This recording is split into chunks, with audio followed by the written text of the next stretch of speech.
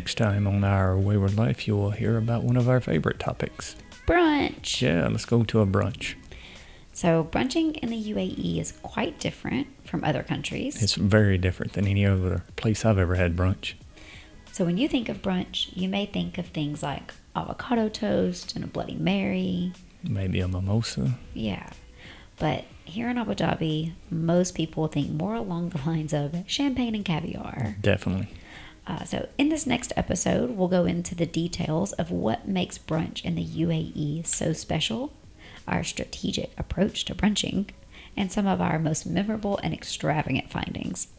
You'll also find out that Daniel has quite the affinity for a certain brunch item.